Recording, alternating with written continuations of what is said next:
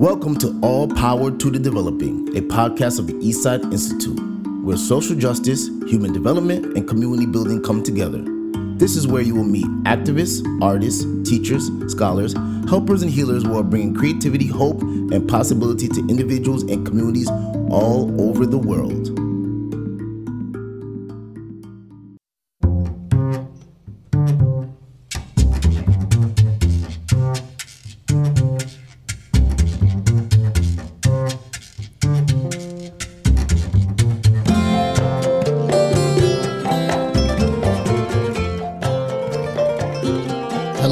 Hello. How's everyone doing out there? Welcome to All Power to the Developing podcast.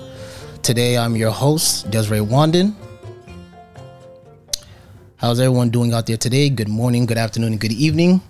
Today, I have a very special guest who is on this episode of All Power to Developing. Today's guest is a long-standing community member of Bushwick, Brooklyn. Today's guest is also a dance pioneer, a world traveler, a world teacher, someone who's had a major impact in his community over the last 3 decades. Today, I have a special guest with me. His name is Ralph Casanova. How are you doing, Ralph? How you doing, Des? How's everything? Everything is going good. How's everything with you? I'm just blessed to wake up in the morning, go to work, take care of my family, and whatever I could do for today, try to help out for tomorrow. That sounds good. So, Ralph, you originally come from the Bushwick, Brooklyn part of New York, and yes, that's where you come from and that's where you grew up, and that area is what gave you a lot of your culture, your heritage, and projected you into your early dance that you were a part of. Could you speak a little bit about your upbringing in the Bushwick, Brooklyn area and how that neighborhood impacted you? Well, I was born in the Bronx, and in 1969, when I was going to be 6, I moved to Bushwick, Brooklyn. And we moved because at that time, a lot of the landlords was telling certain people who lived in the building that they were going to get the house burned down because insurance. They needed money for insurance because many people was coming back from Vietnam or certain parts of the war at that time and wasn't paying rent. So my dad knew the landlord very good, and he's like, listen, I need for you guys to move because, people ain't paying rent and I got to get paid. So we moved to Bushwick, Brooklyn, and I lived on Cornelia Street, and that's where I grew up at. And how was being in the neighborhood at that time? I'm sure the poverty that existed in the Bronx around that time was similarly existed in Bushwick, Brooklyn. How did that impact your upbringing at an early age? Well, at 6 years old, you don't know too much. But as I got a little older, in Bushwick, it was a lot of gangs back then. So, but where I lived at I lived on right across on Cornelia. It's a school, 106, where I went to, and I could say that the kids that lived around the neighborhood, they were good. And when I was 5, I started doing martial arts. So as a little kid, I was always doing, karate and stuff. So I grew up, in the teenage age, and I played piano and drums. My father was a famous timbales and conga player, and I played the piano and the drums. So I had also some of the members of BT Express and Crown Heights Affair that live on my block. So as a kid, I used to play drums. And, when they have a function down in the basement, I would go out there and play with them. So nobody knew as a 5-year-old kid how good I could play drums, because my father had me playing every day, for 2 or 3 hours, playing the piano 1 hour, playing the drums. And then if I wanted to learn how to play something else, it depends. But those are the 2 instruments I really started with. And how did being in that community and being with fellow artists and people in that community creating music together, how did that impact your upbringing, and how did that turn into you later dancing and getting into dance? Well, I was always a good kid, until I got to the middle, like teenage age. And I was very friends with some of the baby rebels, and that was the gang that was around the neighborhood. They were the Devil Rebels with the Brick Brothers, and my mother didn't know that I was hanging around with them for a while, but I knew that if I did anything wrong, my mom back then, my mom was very strict. I didn't want to disappoint her, and I know I would get a beating, man. Like forget about it. So I was down with them, but my mom never knew it. But I never did any bad stuff. They used me for was to fight. Like if the rebels, the big guys, they had a problem with somebody younger, my age, they would have me fight because I knew I could fight. I could fight. Because they didn't want to hit the kid because he was young. But after a while, I didn't like it, and I just got to try to, I got into more the dancing and DJing, and that's what took me away from that. Mm. So, how do you feel the dancing and the DJing took you away from the street life? What was it about the dancing and what was it about the music that made you want to move away from that street life? Well, the guy from BT Express, the guitar player, his name was Cookie, and his cousin was a guy named Big Bob. He used to play at the skating ring at the Empire Skating Ring in Brooklyn. Empire Skating Ring in Brooklyn is one of the first skating rings in New York City. I think it was founded in 1933. And when we used to have block parties, and or we had parties, he had parties in the basement. Um, all these records he would be playing. And my father and my older brother and my older sister, we had a lot of records, you know.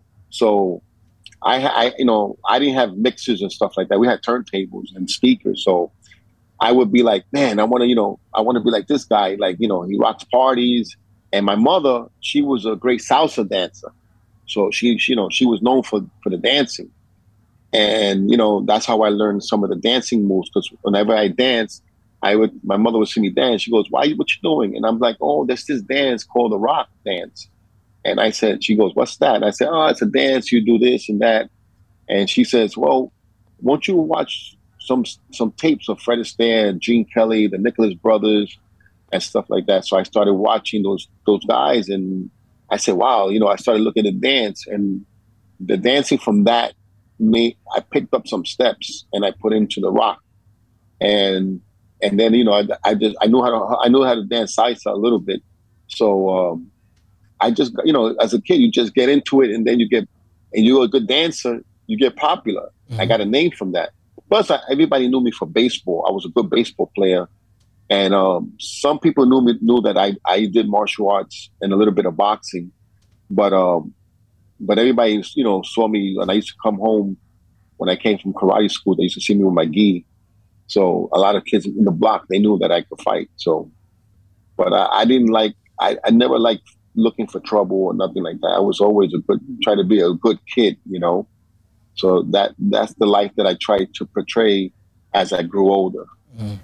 And once you found dance, it seems that things kind of took off for you. You were part of a very legendary crew that was developed out of Bushwick, Brooklyn.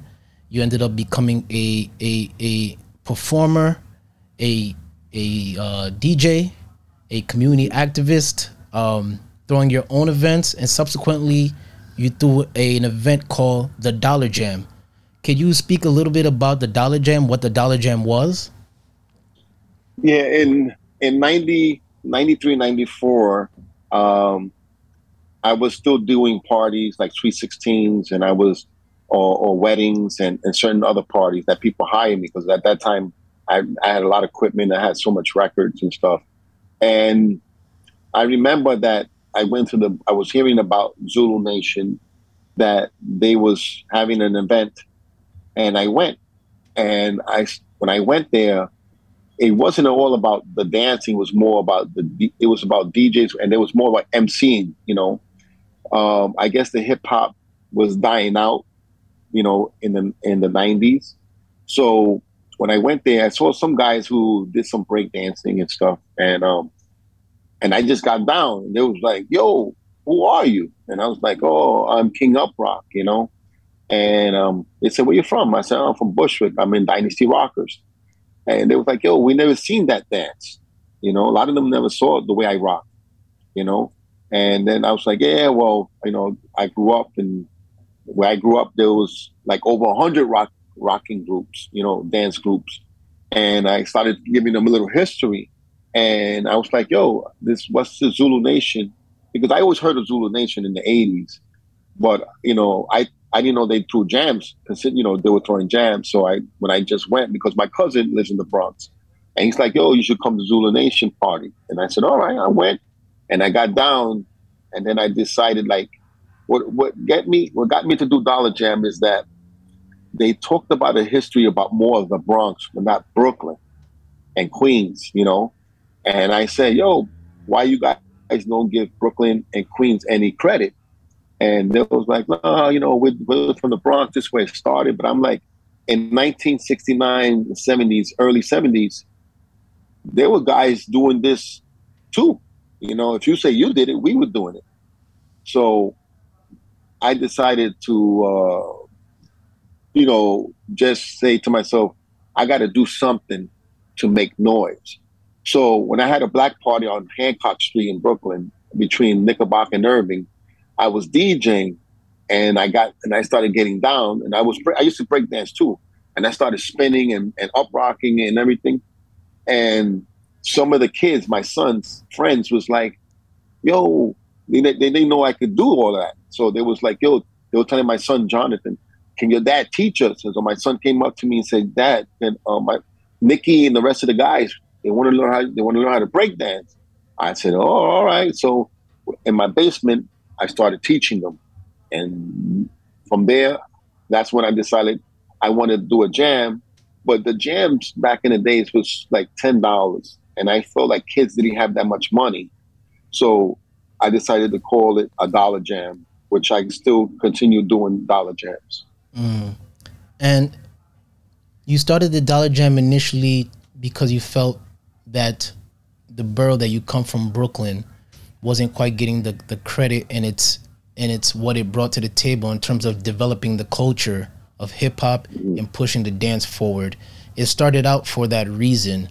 But what did you notice about the Dollar Jam throughout all your years throwing it? Did you notice it impacting the youth and other people's in different ways besides the original reason that you threw it? Well, yes. And the thing is that you have to understand, when you have a mindset that you want to do things, right?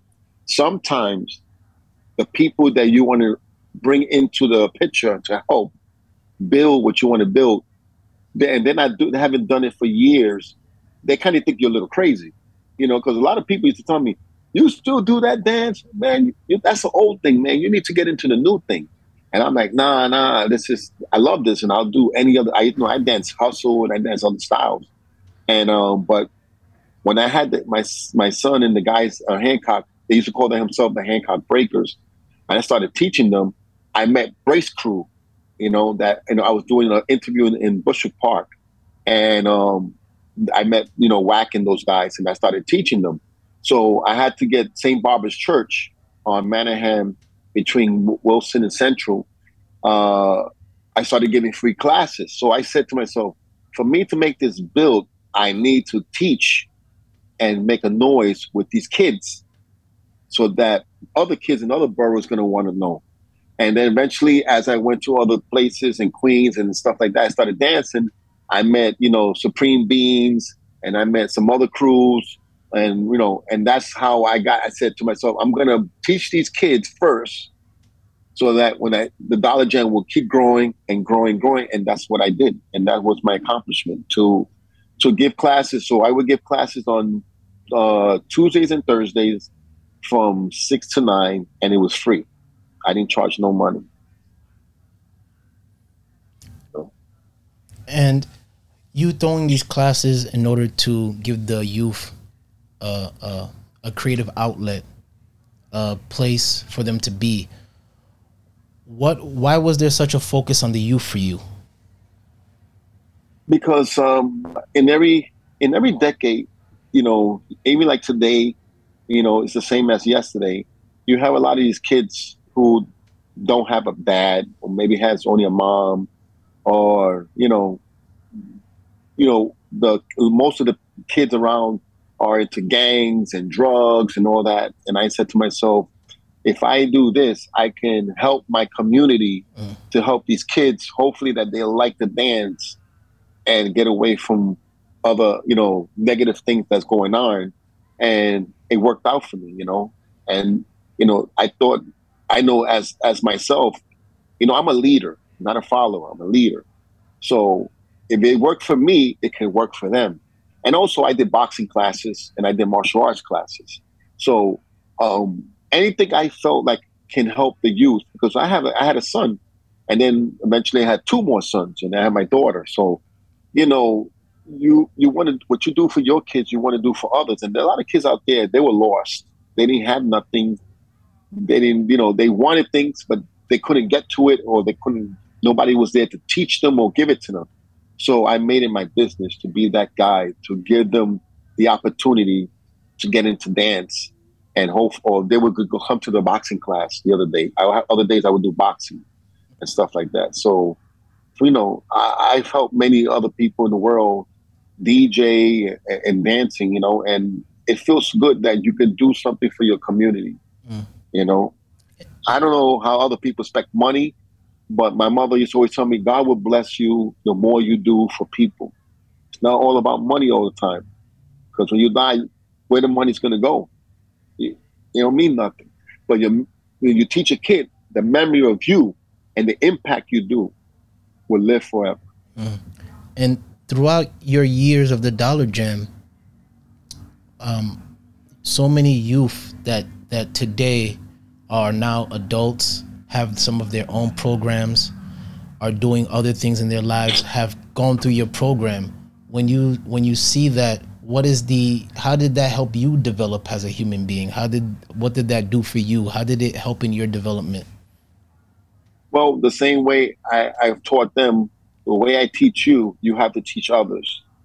And also teaching makes you better in your field, and I've worked in certain city jobs. So I'm glad to see, certain individuals who are doing the same thing I'm doing, classes and now competing and moving up and doing bigger things.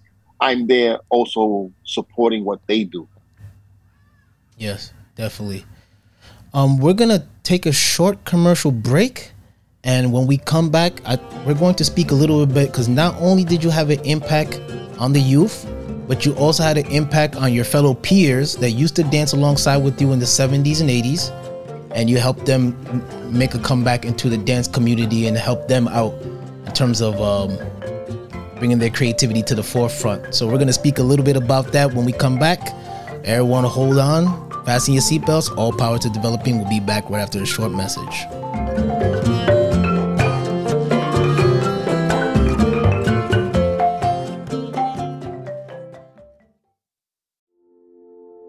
Hi, I'm Melissa Meyer, Associate Director of the Eastside Institute. Welcome to All Power to the Developing. I hope you're enjoying today's conversation. In each episode, we introduce you to some amazing performance activists, play revolutionaries, and developmentalists from around the world who talk to us about their creative grassroots efforts to build a better world. If you like what you hear, please follow and share the series. You can find us on Amazon, Spotify, and Podbean. We'd love to hear your comments and ideas. Like everything at the Institute, the growth of All Power to the Developing depends upon the people who create it and benefit from it. We hope you're one of them. Thanks for your support, and now back to our conversation.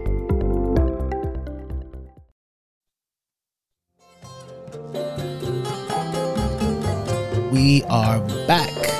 All Power to the Developing with our guest Ralph Casanova, also known as King Uprock. When we left off, we were talking a little bit about the Dollar Jam and your impact with the youth. One thing to me that was always so remarkable about the Dollar Jam in yourself is not only did you impact the youth to have a place to be creative, to be safe, and to express themselves, but you also went back into your neighborhood and neighboring neighborhoods and around New York City subsequently to find your peers from the 70s and 80s that did not know that there was a dance scene still going on. Talk a little bit about that. Yeah, as the program I was doing, the Dollar Jam, was getting bigger and bigger. Then what happened was I needed some judges, so I said, "Man, I got to get some old school guys." So I started inviting certain old school guys. I was with Mr. Loose first. He was in a crew called Born to Rock, and then I found Little Dave and Danny Boy, and Clarky, and I found Buzz, and then I started just finding many members.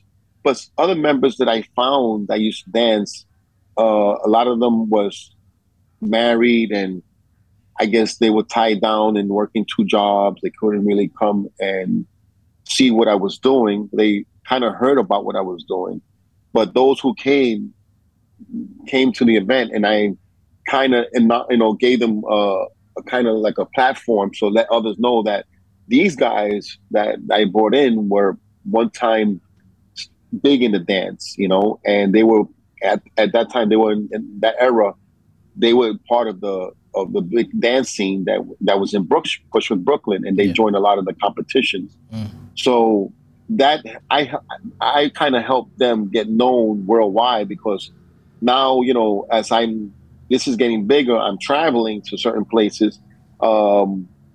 People are now, bringing me to different countries to teach this dance, and I was kind of like, letting them know, like, hey, listen, get your passport, get this, if and you could come with me, because a lot of times, I didn't want to go by myself. Yeah. But I was never, some people were scared to go because they're like, oh, I ain't going to this country. I don't know if I'm gonna make it back. And I'm like, never think negative, think positive. Two questions. Yeah. Two questions, Ralph. One, today we have Facebook, we got Google, we got things where we can find people. You're talking about a time there was no social media, you had to really find them.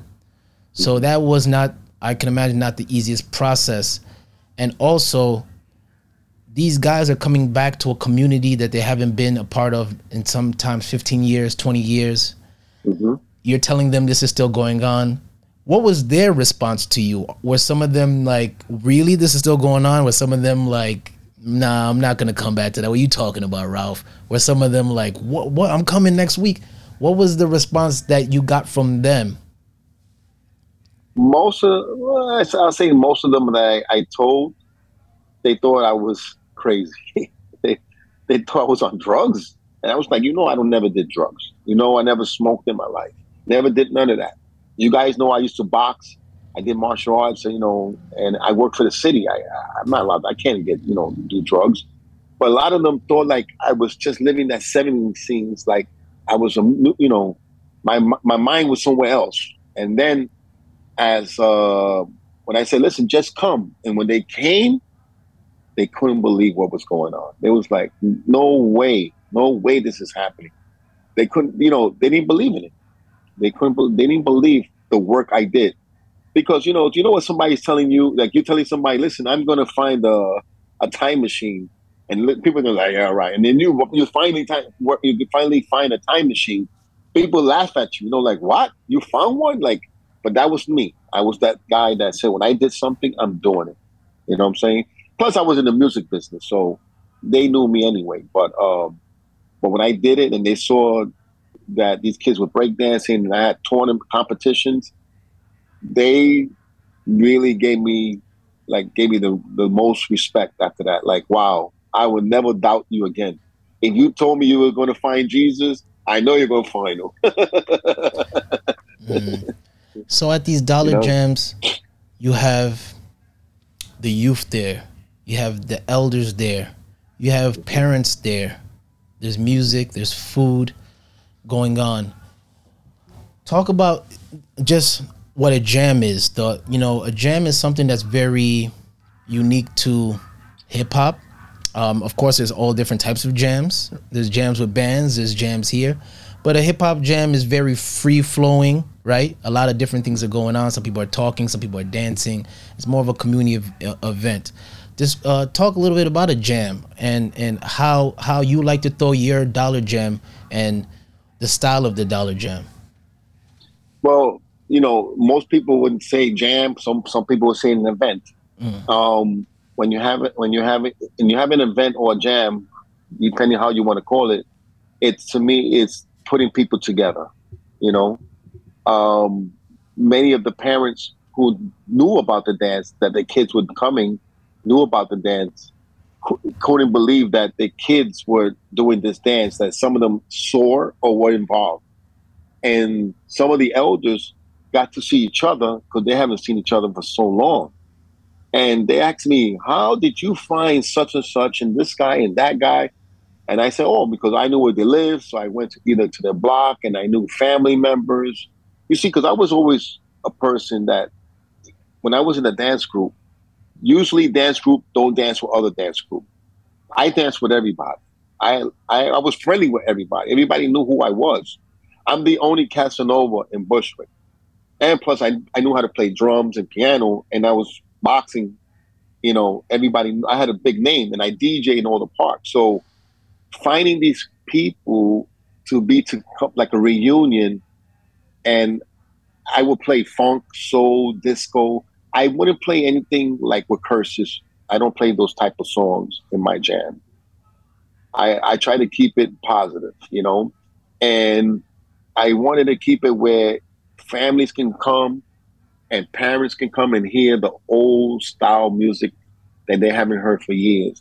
There was sometimes parents would tell me, I haven't heard that song for 20 something years when I was 15, 14 years old, and you took me back into time.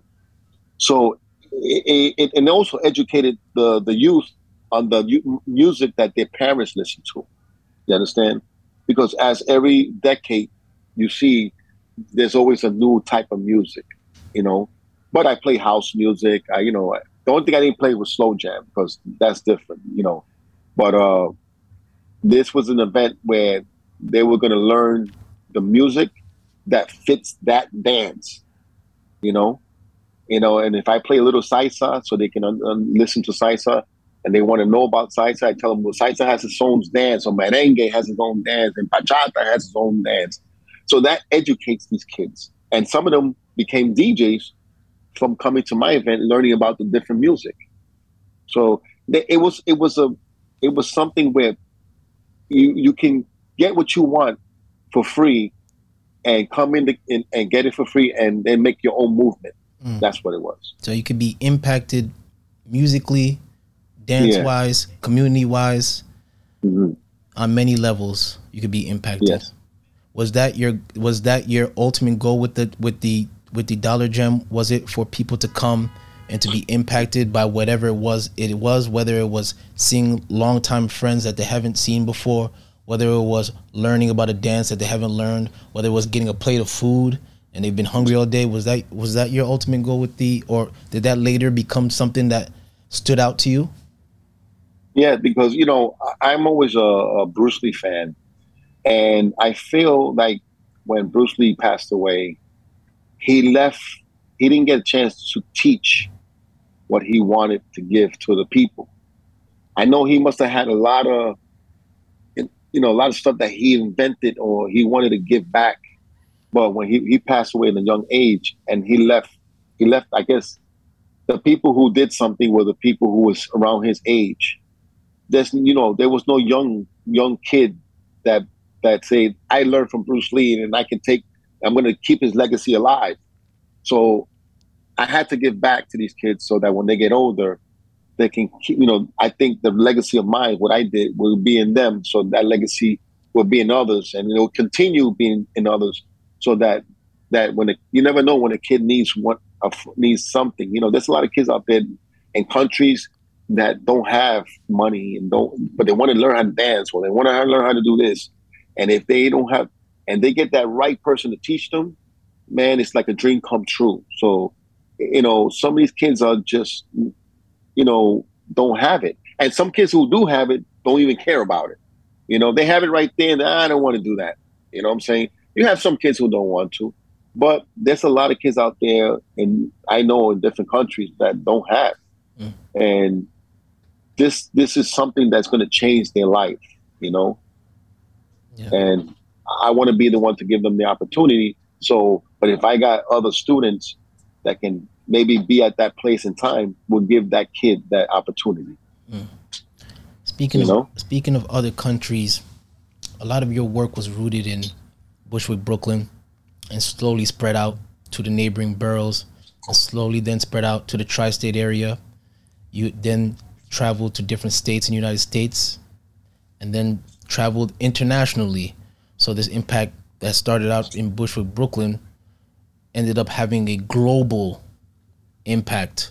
Speak a little bit about your travels overseas and how it was for you to go into new countries and now come share what you have done here in Bushwick in those countries and impact them.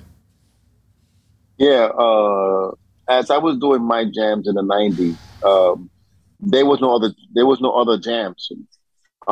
Later on, I think Rocksteady, they did an event in '95, '96. They did like two jams, but I was already doing the Dollar Jam. And then I met London from New York City Breakers, who's another famous former breakdancing crew. They're known wide.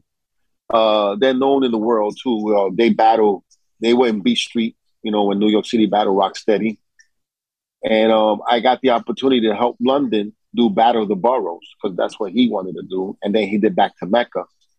So I was doing stuff with local people in New York City, and as we did that, there was a big scene going on in California, uh, Florida, what else? Los Angeles, California was having a big scene, and other overseas countries having breakdancing was like big over there. You know, Battle of the Year. They had all these big events, Evolution, and everything. So where it was slowing down in New York, it was big in other countries. So when they would come to a Rocksteady anniversary or any Zulu anniversary, I had the opportunity to go there and then meet these people from other countries. And when they saw me dance, they was like, "Yo, what's that? I want to learn that dance. I want to learn that dance." Because they knew the dance, but they knew the name of the dance, but they were doing it wrong. And I say wrong, not I don't want to say really wrong, but they didn't do it the way we. I did it like a professional level. They knew it in the amateur level.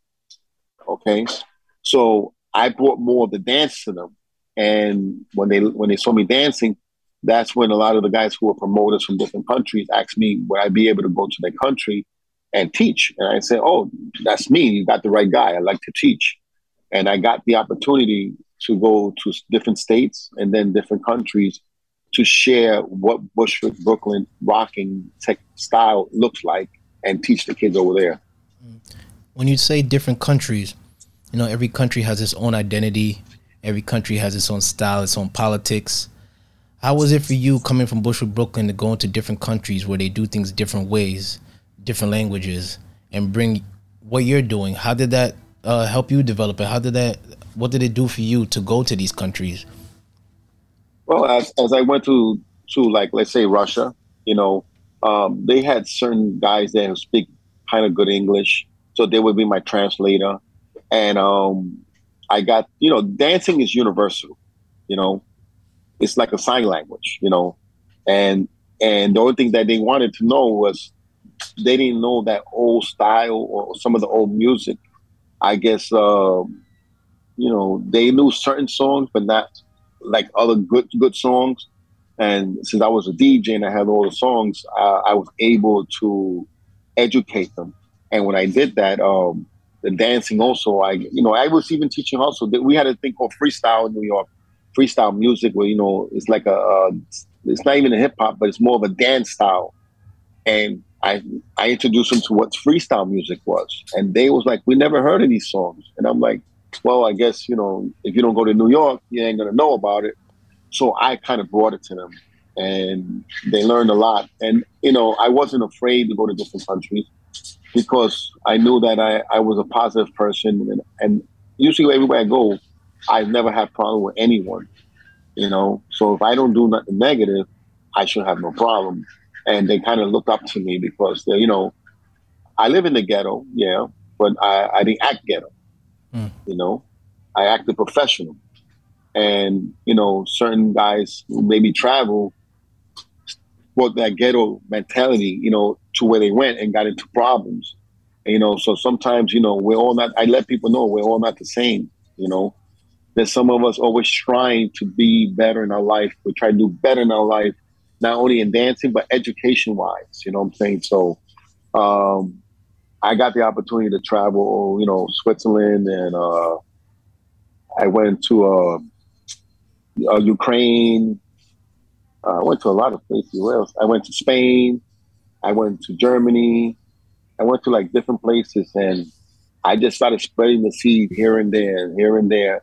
And eventually more people came to New York because they wanted to learn about the dance. And when they came, I was like a tourist. I was taking them everywhere. Well, there they had jams over here. We had this group. There was a DJs in Queens that were this and that. So they got to learn the history about Brooklyn and Queens, because a lot of them knew about Bronx, but nothing about Brooklyn and Queens. And be it that where this dance comes from, and this dance and this culture comes from an area of poverty, crime, some of the community environment in which some of this was birthed out of. Some of these countries are still dealing with that level of intensity. Do you feel that this dance, you mentioned earlier that this is really helping kids that don't have anything. Do you feel that this dance and this music has benefited these people in other countries that you've brought this to? How do you feel it has benefited them and their communities? Well, the guys who brought me out eventually came to one of my dollar jams and saw what I did, and they loved what I did. And then I said, listen, and I told them, you have to do this way if you want to build what you're doing in your country. You can't be the only guy and getting all the credit. You need, like it's like an army. You have soldiers. You know what I'm saying? The president sends the army to fight, or Navy. He don't go out and do everything. So you need soldiers. You got to recruit people. And as you recruit more kids and you teach more kids, you can throw an event and it'll be bigger and bigger and bigger. And you never know where it's going to go. But it's better. My mother always told me it's better to try and fail than fail to try. And, my mom was like a prophet, man. She used to tell me so many things. And I would just sit there and thinking, what she mean by that? But as I grew older, I learned. And I always told them, education, because they noticed I paid for my own medical school. I went to phlebotomy and EKGs. Then I did dialysis technician for 13 years. Then I got into the police department. I did plumbing, electrical work. I did carpentry. I did, I was doing so many city jobs. I work in a school right now. I work for the Board of Ed. I'm a custodian, I've done so many jobs and I learned so much things. And my mother always said, the more you learn, nobody can never take back. So you learn something, I can't teach you something and say, you know what, Des, I want it back. No, once you got it, it's in your brain, it's yours. So I kind of woke up a lot of these young kids to let them know that you just don't have to live, because many people think hip hop is the way it is. Oh, I live hip hop. And I'm like, what do you mean by you live hip hop? Because you live hip hop, you're trying to tell me you live poor. And you don't have to be poor to live hip hop. You could be rich and live hip hop. And you could do many other things when you live hip hop. So yeah, when we were younger in the hip hop, we didn't have them. I didn't grow up with a lot of stuff. We were poor, but struggling and making that way to grow and get better things and get what you want. It's a fight, but you gotta fight the fight. You gotta keep trying, never give up. You want to be a doctor? Be a doctor. Don't worry about it. Sometimes the dancing is just your little thing for now, and then it'll help you get to bigger and better things. And I always tell people, I always want to tell kids to educate themselves, learn about plumbing. And everywhere in the world, they need a plumber. Everywhere in the world, they need an electrician. Everywhere in the world, they need a guy who does refrigeration. Because you live in a house, you need water. You need water. So you need a plumber in case a pipe breaks and you can't fix it. Somebody got to fix it. You need light. you want to run extension, or you need, you want to put a washing machine, dryer, you got to know electrician work. You ain't going to do it yourself, you know? And I tell these kids today, like, you really don't lose on education. You gotta grow. And I try to be example. So when they see that all the work I've done in this, or I'm working for the city, I still do what I love, is to help my community, and I do other things for the community besides dancing, I feed the homeless, I like to do that a lot. I usually have in the Dollar Jam, I used to tell people, instead of paying $1, bring a can of food. Yep. And then I will go to a homeless place, and then me and Kevsky will go out and feed the homeless. Yep, I remember. Yeah. So it's not only about dancing. I do other things, but I do things because that's the way I am. I'm always a giver. I like to give, Giving in a culture of getting. It's a great chapter in one of our books. Ralph, your work spans nearly 3 decades, from dancing to DJing to organizing to traveling to teaching. You come from a neighborhood, Bushwick, Brooklyn, a lot of deep history, and now this history has exploded, and basically it's almost like the world's history now. What is the lasting impact on that, on yourself, and how has that helped you develop throughout all of these years that you've been in this work? And one more thing I would like to add to that is you've been very, very consistent. And not only have you been consistent, you've been independent. This comes from your pocket or from a collective of people that you work with, that you get together to raise money. How did you build resiliency to keep doing this work? Because it's not easy for nearly 3 decades. Yeah, I want, before I was working two jobs, and my second job, I would take like always $100 or $200 every time I got paid, and put it away. And if I DJ a jam, I will take that money and do it to have the events. You know what I'm saying? I tried to reach out to a lot of sponsors, but there was sponsors that I tried to reach out to. I guess there was a problem with other famous dance crews out there that they had sponsored and didn't do the right thing with the sponsors. And the sponsors didn't want to take a chance. They thought I was just like these other guys. And I was like, listen, what you did with them is what happened with them ain't going to happen with me. I'm a different character. You know what I'm saying? But I couldn't, if I depended on people, nothing would happen. So I had to do it myself. And that was, even though I struggle, I have to tell you, I struggle, man. I struggle. There was times I took time away from my family to make things happen, or to teach class and do this. And that was hardly, almost not, like, I won't say not home, but I would say 50% of the time I'm always, coming out of work and go to another job. And then the weekends I'm out there teaching and doing this and that. And then I had to slow down, and then I got one job and I spent more time with my family, and I got to do a little bit of what I wanted to do. So, but to this day, I still have to take money out of my pocket. I just feel like, you know what? I don't want nobody to come in, like, especially a lot of these people in the, commercial people. They'll give you all this money, but then they want to control you, and they want to take over what you're doing. So I figured I'm just going to do it by myself. I'll do the best I could do. I know God's going to help me. And I know the people who I work around who really knows about me are going to help me anyway. So I'll just make the best of it, and that's what I continue to do. Beautiful. And lastly, what's your advice to anyone who wants to do similar to you, Ralph? Someone in their community who sees there's not much going on, whether they want to make people draw pictures. Maybe they want to draw murals, whether they want to get people together to make poetry or read books together.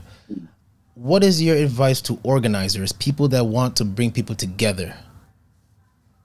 Well, they have to build, like I said, like they have to build the soldiers. They have to do a program, because there's a lot of programs out there. I know for here there's a lot of programs or churches, or there's got to be some activity place that they're going to lend them the place 1 or 2 hours twice a day, and promote with some certain amount of kids or youth, and let them come in and they'll spread the word, and then more kids will come and they'll learn and learn. When you see in a year, you maybe have 100, 200 kids now, and now the movement that's happening is going to make a noise, and the program is going to get bigger and bigger. Then you can see things getting to another level. That's where you're going to have the opportunity to make your dream come true. If that's what you're looking at it. If you're looking at it as money in the first beginning, sometimes people want to make this a business, which is okay. But if it's not making noise and there's no movement, then especially something like old school. When you're doing something old school, everybody's into that new generation stuff, that decade. Whatever's in that decade, they want to do that at that time. But if you want to do something, you want to bring something back from 20, 30 years ago, a lot of these kids maybe not going to be interested because I don't want to do that. I want to do this. But if you use your mind to say, well, let me grab these kids that want to do it and let me teach them, they'll teach their friends and they'll make a movement, then the movement will work. You have to try it. And if it doesn't work out, but you got to give it your best. Got to give it your best. I think that's a good place to end. We have to give it our best. Ralph, thank you so much for being on All Power to the Developing. Thank you all so much for your work in the Bushwick community and your continued further work that you continue to do today. Where can people find you if they would like to get in contact with Ralph Casanova? Well, now that we have Facebook, it's Ralph King Uprock, KINGRUPROCK at Casanova at Facebook, or kinguprock@yahoo.com. It's my email. And just give me a shout out, and I'll be glad to call you back and help you whatever I can help you with. And if you need music, I'll be glad to give you music, and whatever you need to help, I'll be there to help you. All righty. King Uprock, the helper, the giver, and the community activist. Thank you everyone for listening to this episode of All Power to the Developing. We are available on all major platforms, and I would just like to read one comment we have from a listener. This is from Vivi Carrillo, all the way from Brazil, saying that she loved episode 23, Critical Revolutionary Hip Hop, which featured Spirit Child. I love the idea of hip hop pedagogy. As a textbook author, I feel inspired to create. And that is a little comment from Vivi Carrillo, all the way from Brazil. Thank you everyone for listening to All Power to Developing. Please follow, like, subscribe, comment, show us all the support that we would love to have from you. Thank you so much, and take care everyone. All Power to the Developing was made possible in part by Growing Social Therapeutics, the Baylor Wolf Fund.